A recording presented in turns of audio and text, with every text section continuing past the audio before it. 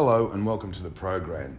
I'm Luke Hunt and this is another podcast for The Diplomat, and with me is Uwe Rack, the director of the Future Forum think tank in Phnom Penh, and they've done marvellous work over the last few years. An organisation like this they didn't really exist 20 years ago.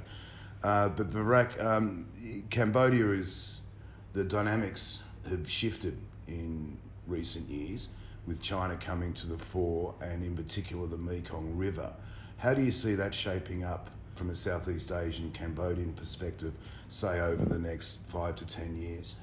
Well, South China Sea remains the biggest issues for Cambodia and ASEAN as a whole, just because we're either victims of geography, or we're full member of ASEAN, and many of the ASEAN states are claimants to South China Sea, as well as therefore parties to the tensions and conflicts there.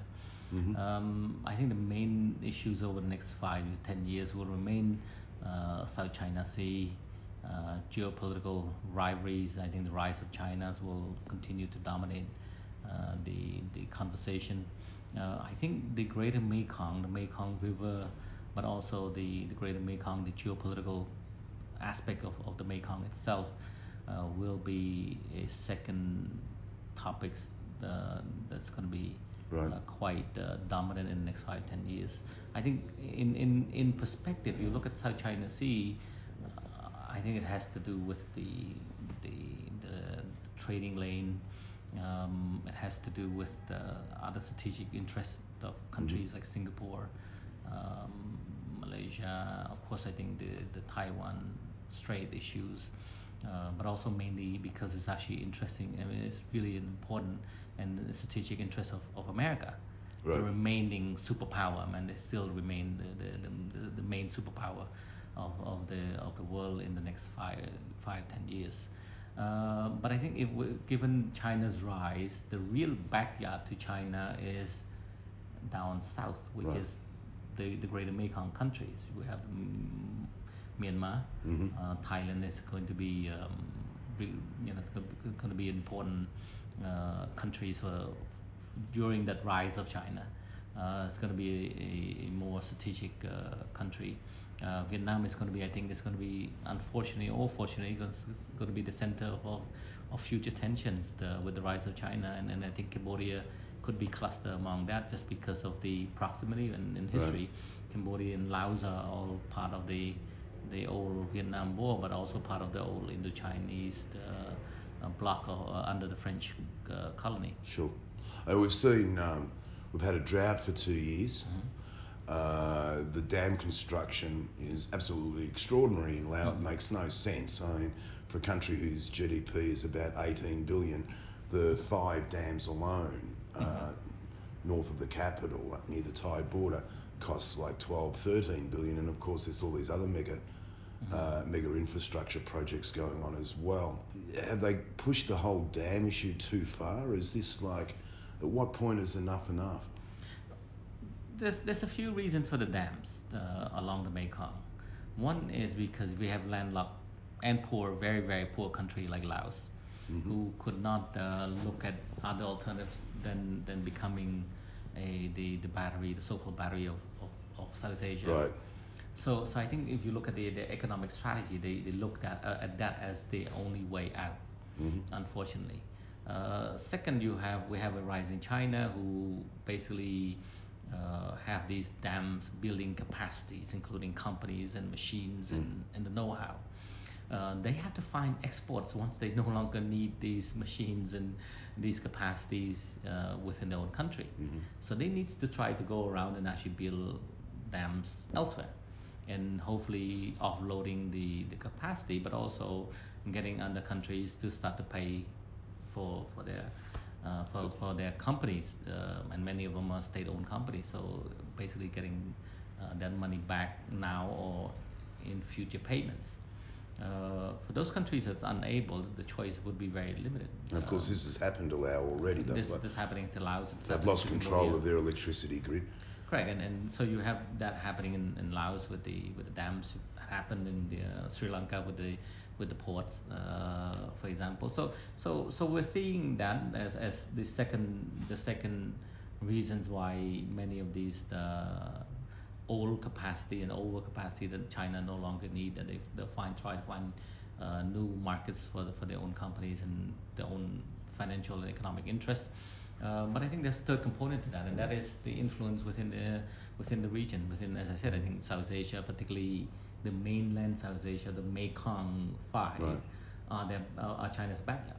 It's going to be strategically important for China, and they need to control that. And I think the dams, as well as many of the other infrastructure projects, will always going to be fall in line with that third strategic importance for China. Right. The so-called China debt traps, which have been cited from Sri Lanka to Fiji in this part of the world. And we've seen what happened in Laos, where it was forced to cede control of its electricity grid. And the Chinese have been massive investors in Cambodia over the last 5 to 8 years, I guess. I mean, it never went away, but pardon me. Do you see any issues for Cambodia when it comes to China and debt going forward? There's some truth to the issues of debt trap diplomacy from China, but that's not the whole picture, I don't think. Right. If you look at what China is trying to do, of course, I think they're trying to have influence. But many of the countries are actually willing to bite. Just if you look at the list now, right, you have Sri Lanka is one of them, but Pakistan. Right. Pakistan is actually getting into it, knowing full well why they want to get into that partnership, that marriage with China, right? Strategically, Pakistan is an important strategic country for China. It provides a strategic interest for China, but also China is providing important economic and hope might possibly be strategic interest for Pakistan. That's the same thing for other countries you mentioned. Laos is a one-party state. Right. They have absolutely no interest in actually opening up their countries to Western influence, or falling into a different kind of trap, right? Whether it's actually coming from debt or conditions that they might not like, the ruling party might not like, because they then will have to fulfill Western conditions. Right. With Laos, it always seems to be a choice between Vietnam, China, China, and Laos is very interesting because they are one party state. They depend on China, on Vietnam's backing for a very long time. And now you just have a bigger, far deeper pocket backer, right, that's coming to play, and so it gives Laos that option. But the other options would go to the West. The West is not coming with billions of dollars for infrastructures. They never have. So I think you have to look at it from not just debt trap, but also from perspective of a one-party government, one-party state like Laos, who have no interest in opening up the countries to liberal democracies. Right. And so they get into that marriage of convenience. I'm not sure. I think for the ruling elites, the calculus must have been that the benefit is actually much more direct to them, while the cost is actually shared throughout the whole country with poorer voices. Well, we've seen people who have very little voices anyway. I'm not convinced that the money will be spread around. Exactly, and if you look at the interest and the benefit is going to the ruling elites, and while the cost is going to be shared by the people. Right, and Thailand recently said in regards to the new dams across the mainstream that that Laos should not assume that they would be buying any more electricity off them, which would kind of undercut the whole intention of the program. But again, going back to the drought, and there's also been some scientific speculation that the course of the Mekong is changing because of the drought and because of the dams, and that is having a play on sovereign borders, which Thailand is, for all the issues concerning that government and the military there, that this is something that they are quite concerned about. Look at Thailand. I mean, I think the Thailand ruling regime, or the military, that the military kind of junta government, they're desperate for legitimacy. Yep. And because of that desperation for legitimacy, and you've seen the protests now by young people on the streets in Thailand, a constant protest and a constant pushback against the ruling military regime. That desperation will means that Thailand will be a lot more sensitive to anything that could be seen nationalistic, Right. or that could be seen as a national issue. So they'll take a more nationalist approach or policies toward some of these issues. I think the dams issue is actually one where we're seeing now more of a change of heart, if you ask me, because Thailand in the past actually fund many of the dams in Laos. Right. There's also alternatives. Australia has signed a deal with Singapore. They're constructing the world's largest solar plant and are running a cable to supply 20% of Singapore's electricity, I think, within 5 years, which kind of undermines the whole dam strategy, which quickly point out was a similar strategy adopted by Sarawak, Malaysia, Tide Mahmud and the Barkun Dam, which was absolutely massive, and they were planning to sell electricity to Singapore as well, but it just never happened. Yeah, I mean, as I said, I think the countries that look at, I think the problem with many countries actually, they look, by the time they come up with their policies they want to adopt, they are stemming from problems that happened 5-10 years ago. Right. If you look at Cambodia, for example, I mean, Cambodia has always faced blackouts and shortages, and we're not connected through that the whole country. Most of the populations remain either in the dark or have very limited access to electricity, and the prices are very very high for the economic, for the income level of the people. So that's a current problem, but that was actually a massive previous problem. It has improved. Right, in the past. Yeah. So that has improved. So they come up with policies now or projects and getting into deals now that made sense now or 5 years ago. Right. By the time these dams and coal power plants get built and come online, that's possibly become stranded assets. Right. And that's the issue we want to raise, and that is many of these projects and needs to come up with longer term vision and looking at all of these trends, and the trends is the renewable energy is actually getting a lot cheaper than non-renewable energy. That's right. Yeah, the science is taking over. And if you look at that pattern, even if it's actually at the same price point now in terms of cost, that won't remain the same. One is actually going on the lower, going lower, and another one is actually keeping steady. Yeah. And fossil fuel, the cost of it is actually keeping being pretty steady, while the cost of renewable is actually going lower every single year. Right, and in 5 years, by the time many of these projects come into the pipe, renewable will be far lower, far cheaper. Right. Now, like Laos, well, actually unlike Laos, Cambodia is also a one-party state, which is, I don't think that was by design. That was, I think, more unintentional. But let's go back to elections in Cambodia in 2013. The opposition party, Sam Rainsy and Kem Sokha, did not win enough votes.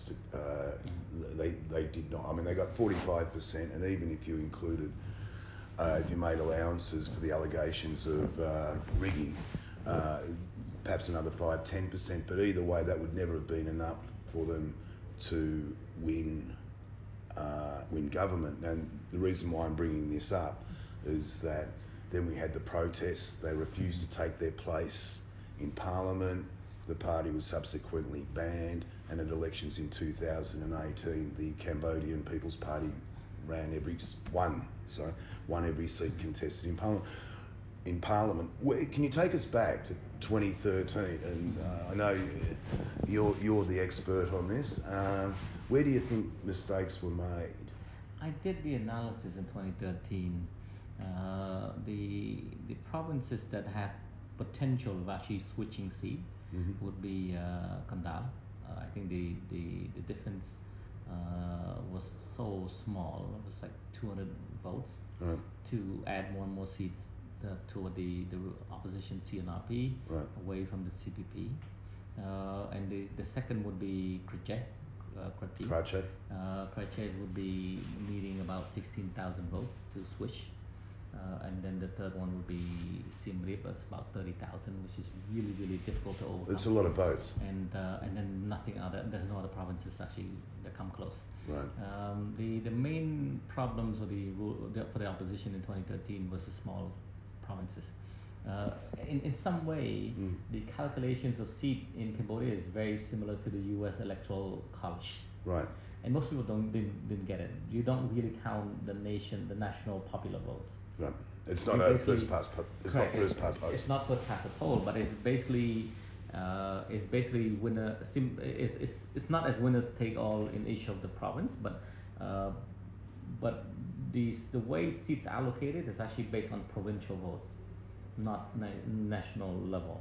Okay. So in smaller provinces, the ruling party seems to do well because it's actually very remote, and the ruling party has been entrenched. That was actually the main differences in 2013 between the ruling party and the opposition. Second, I was working at the Cambodia Center for Human Rights back then, and we monitored the election quite intensively, and I didn't see any evidence of that either from the poll observers, Pumfrels, and I was part of the situation room where we try to collectively take in all of the information from the poll observers on the ground. We didn't get enough evidence from the observer or the opposition party themselves who made the claims that they've won the election. We didn't get any evidence from them. But let's go back to that. This was when Sam Rainsy came out too early, I guess, and actually claimed victory over... They issued a statement, actually. Right, and so he's issued a statement. He's claimed victory over the 2013 election. He hadn't won it. He didn't have the numbers. And I don't want to appear rude, but how much of it's just bloody mindedness in that he kind of painted himself into a corner where no one wants to back down. Well, he made the statement too early. The number had come in mainly from bigger provinces and the cities, I believe, and more provinces that's actually closer to Phnom Penh. Phnom Penh geographically is also very central. And historically, it's never really favoured the ruling party. Historically, anyway. Most of the provinces actually close to Phnom Penh don't usually favour the ruling party, and it has that tendencies to favour the opposition.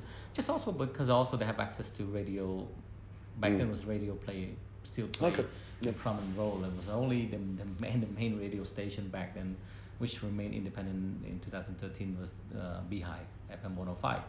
And remember that the owner of Beehive was in prison twice. Yep. And so that radio impact was there. And if you look at the provinces where the opposition did pretty well, it's actually all based on the same coverage areas. I know the coverage area of Beehive so well because we did studies on that. Right. And so that's the main culprit of the 2013 election. Of course, I think the opposition made that statement a bit too early, and they didn't want to retract. But second, they couldn't produce the evidence. That was what poll numbers either. They have a lot of poll observers, but none of them sending their poll number, or they have and they couldn't produce that. I mean, the organizations of the ruling party and the opposition has been pretty weak, to say the least. It's really weak. So it could be that their claims are right, but they couldn't produce the evidence. But neither did I see it from the observer, the independent observers either. So it's very difficult to draw a conclusion from that what happened. But it's fair enough to say I haven't seen any evidence to the fact that the opposition did win the election. Where does that leave them now? Well, that left huge bad taste in the sense that I think the challenge was number one. I think there was a huge wake-up call, and the ruling party felt that they truly were under Yeah, they were threat. frightened. I mean, Correct, they were frightened. Yeah, they didn't realise But they'd be so second, close. the chance of losing not just the election, they saw the 2013 movement and the protests afterward, not just as losing the election, but losing everything. Yep. And that's the history of Cambodia, that there's no real peaceful change of power. Not one political party has, and then that's pretty much all of them, but not one main political party has accepted defeat since the 93 elections. If I went back through and had a look at Fun Sin Pek, the CPP, Sam Rainsy, Human Rights Party, CNRP, none of them have ever actually turned around and said, yes, we accept the vote. There's never transitions of power peacefully anyway. I've covered many elections here, and I've done elections when European independent monitors have come out and said, yes, we think this election is, I think the term was more like largely free and fair, but they were saying that the results fairly reflect the attitudes of the people, and nobody will accept it. And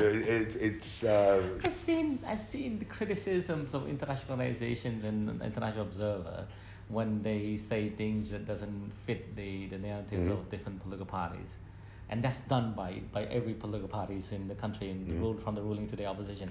If the independent people, international or local observers, say anything that doesn't favor them or doesn't fit into their own kind of narratives, they instead of actually challenge that, they've actually usually accused of the people of being either partisan or so loud. Right. So, let's bring it forward. We'll tidy this part of the conversation up. So they claimed victory. The opposition, that is. They refused to accept the results.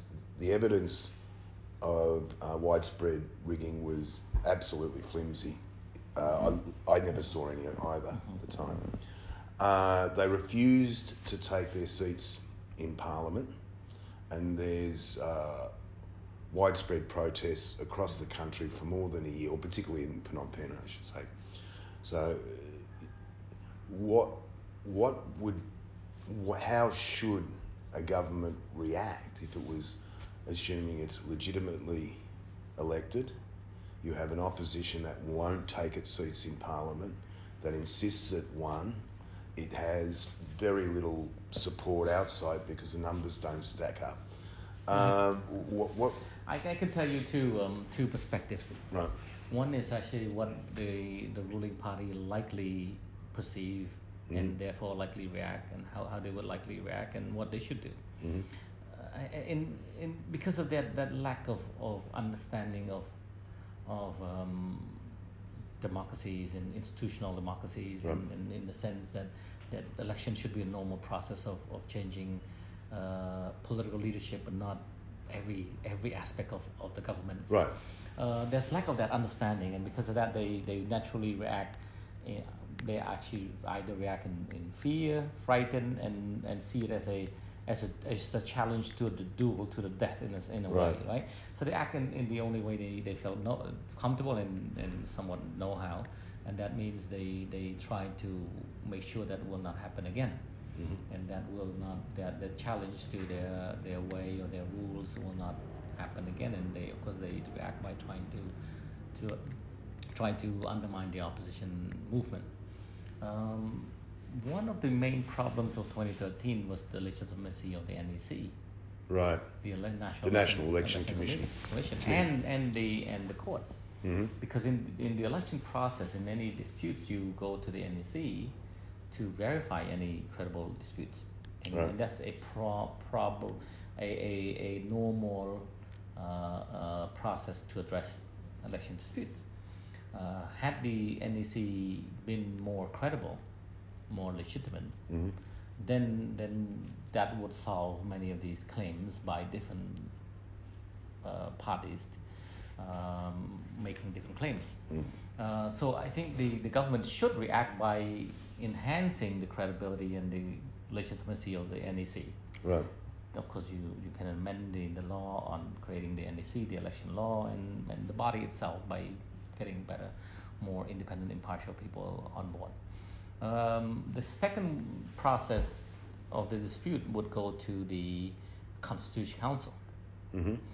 That's a supreme judiciary, a judicial body. The government should react. The National Assembly should react by making sure that that body is very credible, and by doing that, then they would prevent future conflicts from future elections. They didn't do that. Of course, as we all know, the opposition was dissolved by the National Supreme Council of 2013. It kind of goes back to one of those cornerstones of democracy, which even I've seen it challenged in Western democracies and politicians who do not understand. That is the separation of powers. And in a Western democracy, it's interesting watching that clash, and people are like, no, hands off, you know. And here it's we have the same government that came in after the Khmer Rouge, essentially. The same people in power. Separation of powers is not a strong point culturally, and this goes back to what you were saying about the NEC, the National Election Commission, and the constitutional bodies. In that, how do you give them that power? It's like other countries, it's assumed. Here, it hasn't been assumed, and for some very good reasons as well. I mean, who's to blame for a 30-year war? But how do you get that culture of the separation of powers that allows these groups to operate independently of the executive? One, I think there's a lot of insecurity. Just like people who have been hungry for so long and when they have access to food, they tend to overeat. Right. The Cambodian mindset, psyche is very similar in the sense that many of the people now have access to wealth, and they still feel insecure. They still feel food insecure. They still feel insecure in terms of being looked upon, of humiliations. For example, we've been humiliated as a country and as a people, for example, for many decades, if not centuries. So in that sense, I think there's a push back, and that's going overboard by overdo most things, right? And this is the roots of I felt the roots of some of the greeds we have seen. You know, the just incredible how all or nothing mentality. All or nothing mentality, because there was not peaceful transition, and of course we had histories of killing each other when you lose power. So people look at politics from that perspective, and it scares them. It scares them. But how do you really address that? I think you can address it by there's gotta be some easing into building that confidence, building that trust again, and Cambodian politicians are not based on that. If you look at the opposition politics, for example, accusing the CPP of being the puppet of Vietnam, the starch enemy whose only intention is to swallow Cambodia after they've done it with Khmer. And it's an argument that makes no sense given its relationship with China at the moment. Exactly, it makes no sense. But also, it was derived from the histories of the Cold War, right? During the Cold War, it doesn't really matter. It was not democracies. It was nationalists. Sure. It was a movement against the expansion of communist bloc, for example, right? ASEAN's foundation. Correct. Nationalism was really a counter to communist expansions, right? So we've seen nationalism on the rise after that during the Cold War, and now we have still witnessed remnants of that past. And so if you look at the Cambodian politics, it's still very much Cold War, stuck in the Cold War mentality, still Cold War politics. Right. And none of the actors, by the way, in Cambodian politics has escaped that. They were remnant of that. They were actually from that era. Sure. And they remain the main actors of Cambodian politics today. And they're quite proud of the fact that they were the ones who defected from the Khmer Rouge, went to Vietnam and came back and... Yeah, but also the opposition are proud of being the one who actually fight against the Vietnamese occupation in the 1980s. Sure. And, you know, so you get two sides Right. of the same kind of politics, political Right. coin. And that's the main problems we have today. I've always thought that Sam Rainsy and Hun Sen are the two sides of the same coin. Exactly. But anyway, okay. On that note, just what's shaping up for? Everybody knows it's been a hell of a year. 2020. It's been very difficult. As a Future Forum think tank, how do you think 2021 will shape up?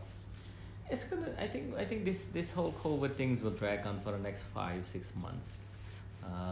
But at least there's a lot of hope now, knowing full well that the beginning of the end is always upon us, and we're looking toward that light at the end of the long tunnel. I think because of that, I think many of the people still hold on to hope if they can.